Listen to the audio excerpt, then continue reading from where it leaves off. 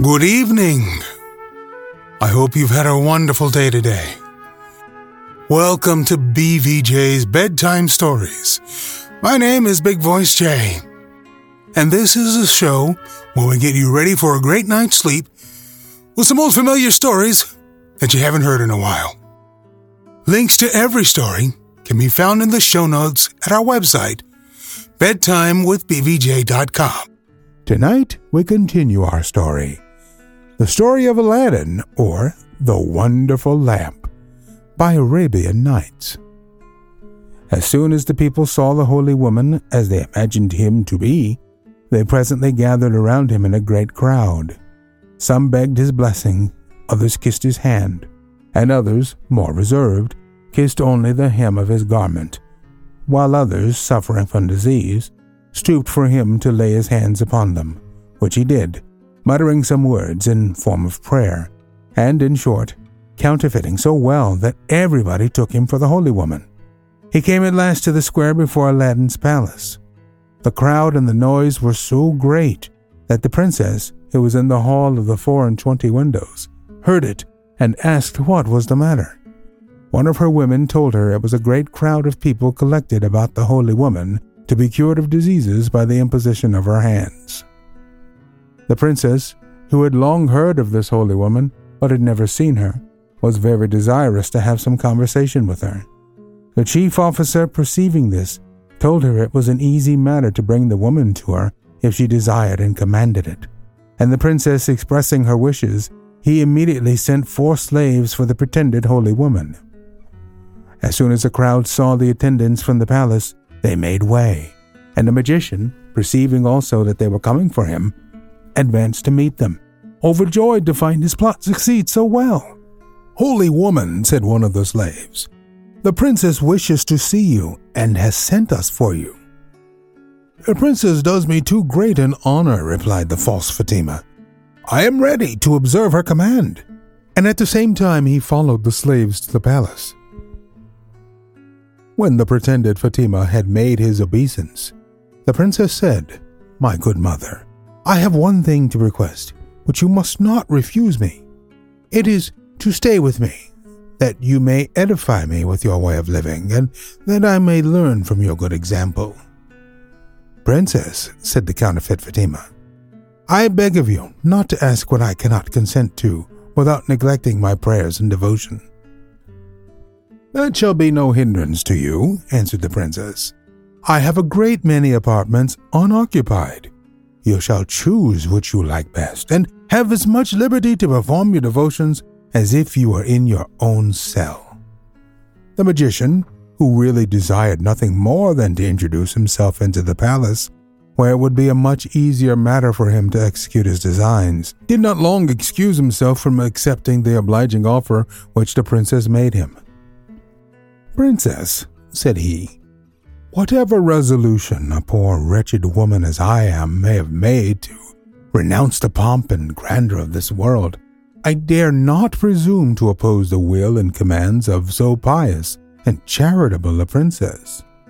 Upon this the princess, rising up, said, "Come with me. We'll show you what vacant apartments I have, that you may make choice of what you like best."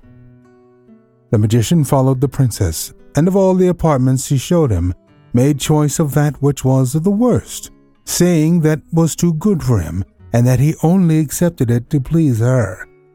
Afterward, the princess would have brought him back again into the great hall to make him dine with her, but he, considering that he should then be obliged to show his face, which he had always taken care to conceal with Fatima's veil, and fearing that the princess would find out that he was not Fatima, begged of her earnestly to excuse him, telling her that he never ate anything but bread and dried fruits, and desiring to eat that slight repast in his own apartment.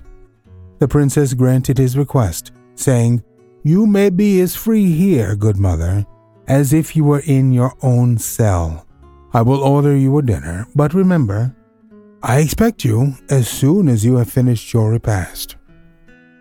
After the princess had dined, and the false Fatima had been sent for by one of the attendants, he again waited upon her. "My good mother," said the princess, I am overjoyed to see so holy a woman as yourself, who will confer a blessing upon this palace. But now, I am speaking of the palace. Pray, how do you like it? And before I show it all to you, tell me first, what do you think of this hall?" Upon this question, the counterfeit Fatima surveyed the hall from one end to the other. When he had examined it well, he said to the princess, "As far as such a solitary being as I am, who am unacquainted with what the world calls beautiful, can judge, this hall is truly admirable. There wants but one thing." "What is that, good mother?" demanded the princess. "Tell me, I conjure you. For my part, I always believed and have heard say it wanted nothing, but if it does, it shall be supplied." "Princess," said the false Fatima with great dissimulation, "forgive me the liberty I have taken, but my opinion is, if it can be of any importance, that if a roc's egg were hung up in the middle of the dome, this hall would have no parallel in the four quarters of the world, and your palace would be the wonder of the universe." "My good mother," said the princess, "what is a rock, and where may one get an egg?" "Princess," replied the pretended Fatima, "it is a bird of prodigious size, which inhabits the summit of Mount Caucasus.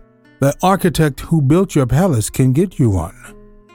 After the princess had thanked the false Fatima for what she believed her good advice, she conversed with her upon other matters, but she could not forget the roc's egg, which she resolved to request of Aladdin when next he should visit his apartments. He did so in the course of that evening, and shortly after he entered, the princess thus addressed him: "I always believed that our palace was the most superb, magnificent, and complete in the world. But I will tell you now what it wants, and that is a roc's egg hung up in the midst of the dome." "Princess," replied Aladdin, "it is enough that you think it wants such an ornament. You shall see by the diligence which I use in obtaining it that there is nothing which I would not do for your sake."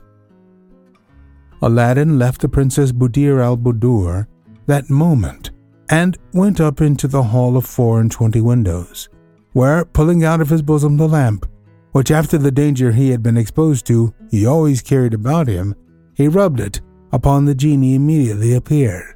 "Genie," said Aladdin, "I command thee, in the name of this lamp, bring a roc's egg to be hung up in the middle of the dome of the hall of the palace." Aladdin had no sooner pronounced these words than the hall shook as if ready to fall, and the genie said in a loud and terrible voice, "Is it not enough that I and the other slaves of the lamp have done everything for you?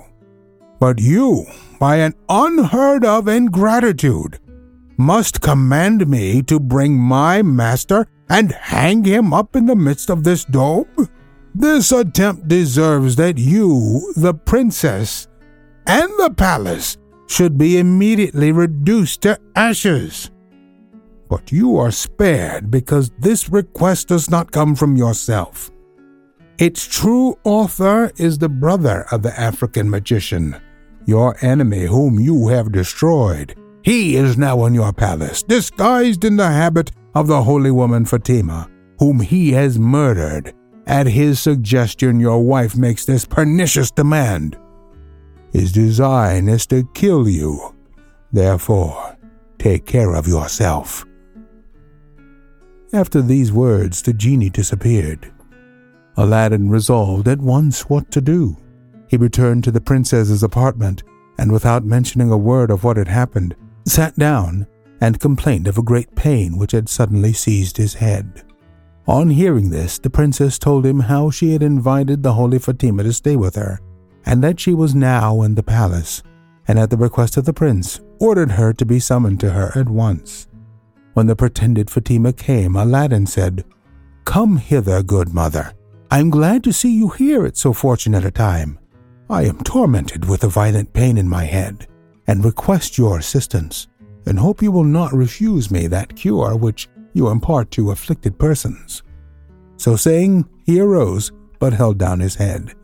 The counterfeit Fatima advanced toward him, with his hand all the time on a dagger concealed in his girdle under his gown. Observing this, Aladdin snatched a weapon from his hand, pierced him to the heart with his own dagger, and pushed him down onto the floor. "My dear prince, what have you done?" cried the princess in surprise. "You have killed the holy woman." "No, my princess," answered Aladdin with emotion. "I have not killed Fatima, but a villain who would have assassinated me if I had not prevented him. This wicked man," added he, uncovering his face, "is the brother of the magician who attempted our ruin. He has strangled the true Fatima and disguised himself in her clothes with intent to murder me." Aladdin then informed her how the genie had told him these facts, and how narrowly she and the palace had escaped destruction, though his treacherous suggestion, which had led to her request. Thus was Aladdin delivered from the persecution of the two brothers who were magicians. Within a few years the Sultan died in a good old age, and as he left no male children, the Princess Buddir al-Buddur succeeded him, and she and Aladdin reigned together many years, and left a numerous and illustrious posterity. So what happens when you sometimes get everything you wish for? Sometimes you turn out to be very, very happy. You know who has everything that you could possibly wish for? Amazon.com. It's right there in the name, from A to Z. Enter BVJ in the promo code and it will do absolutely nothing, for this is not a sponsored read. I want to remind you that we're always on the hunt for great stories like this one to feature on the show. And if you know of any, please get in touch with us. Email me, bigvoicej@gmail.com. Selected episodes have now been made into YouTube videos, and the YouTube playlist is here, tiny.cc/BVJBedtime. Remember to leave us a review on iTunes. It helps to spread the word that we're putting people to sleep every single night. And if you'd like to support the show, there's a Buy Me a Coffee link on every post. Thank you so much for listening. Good night. Diamond Club hopes you have enjoyed this program.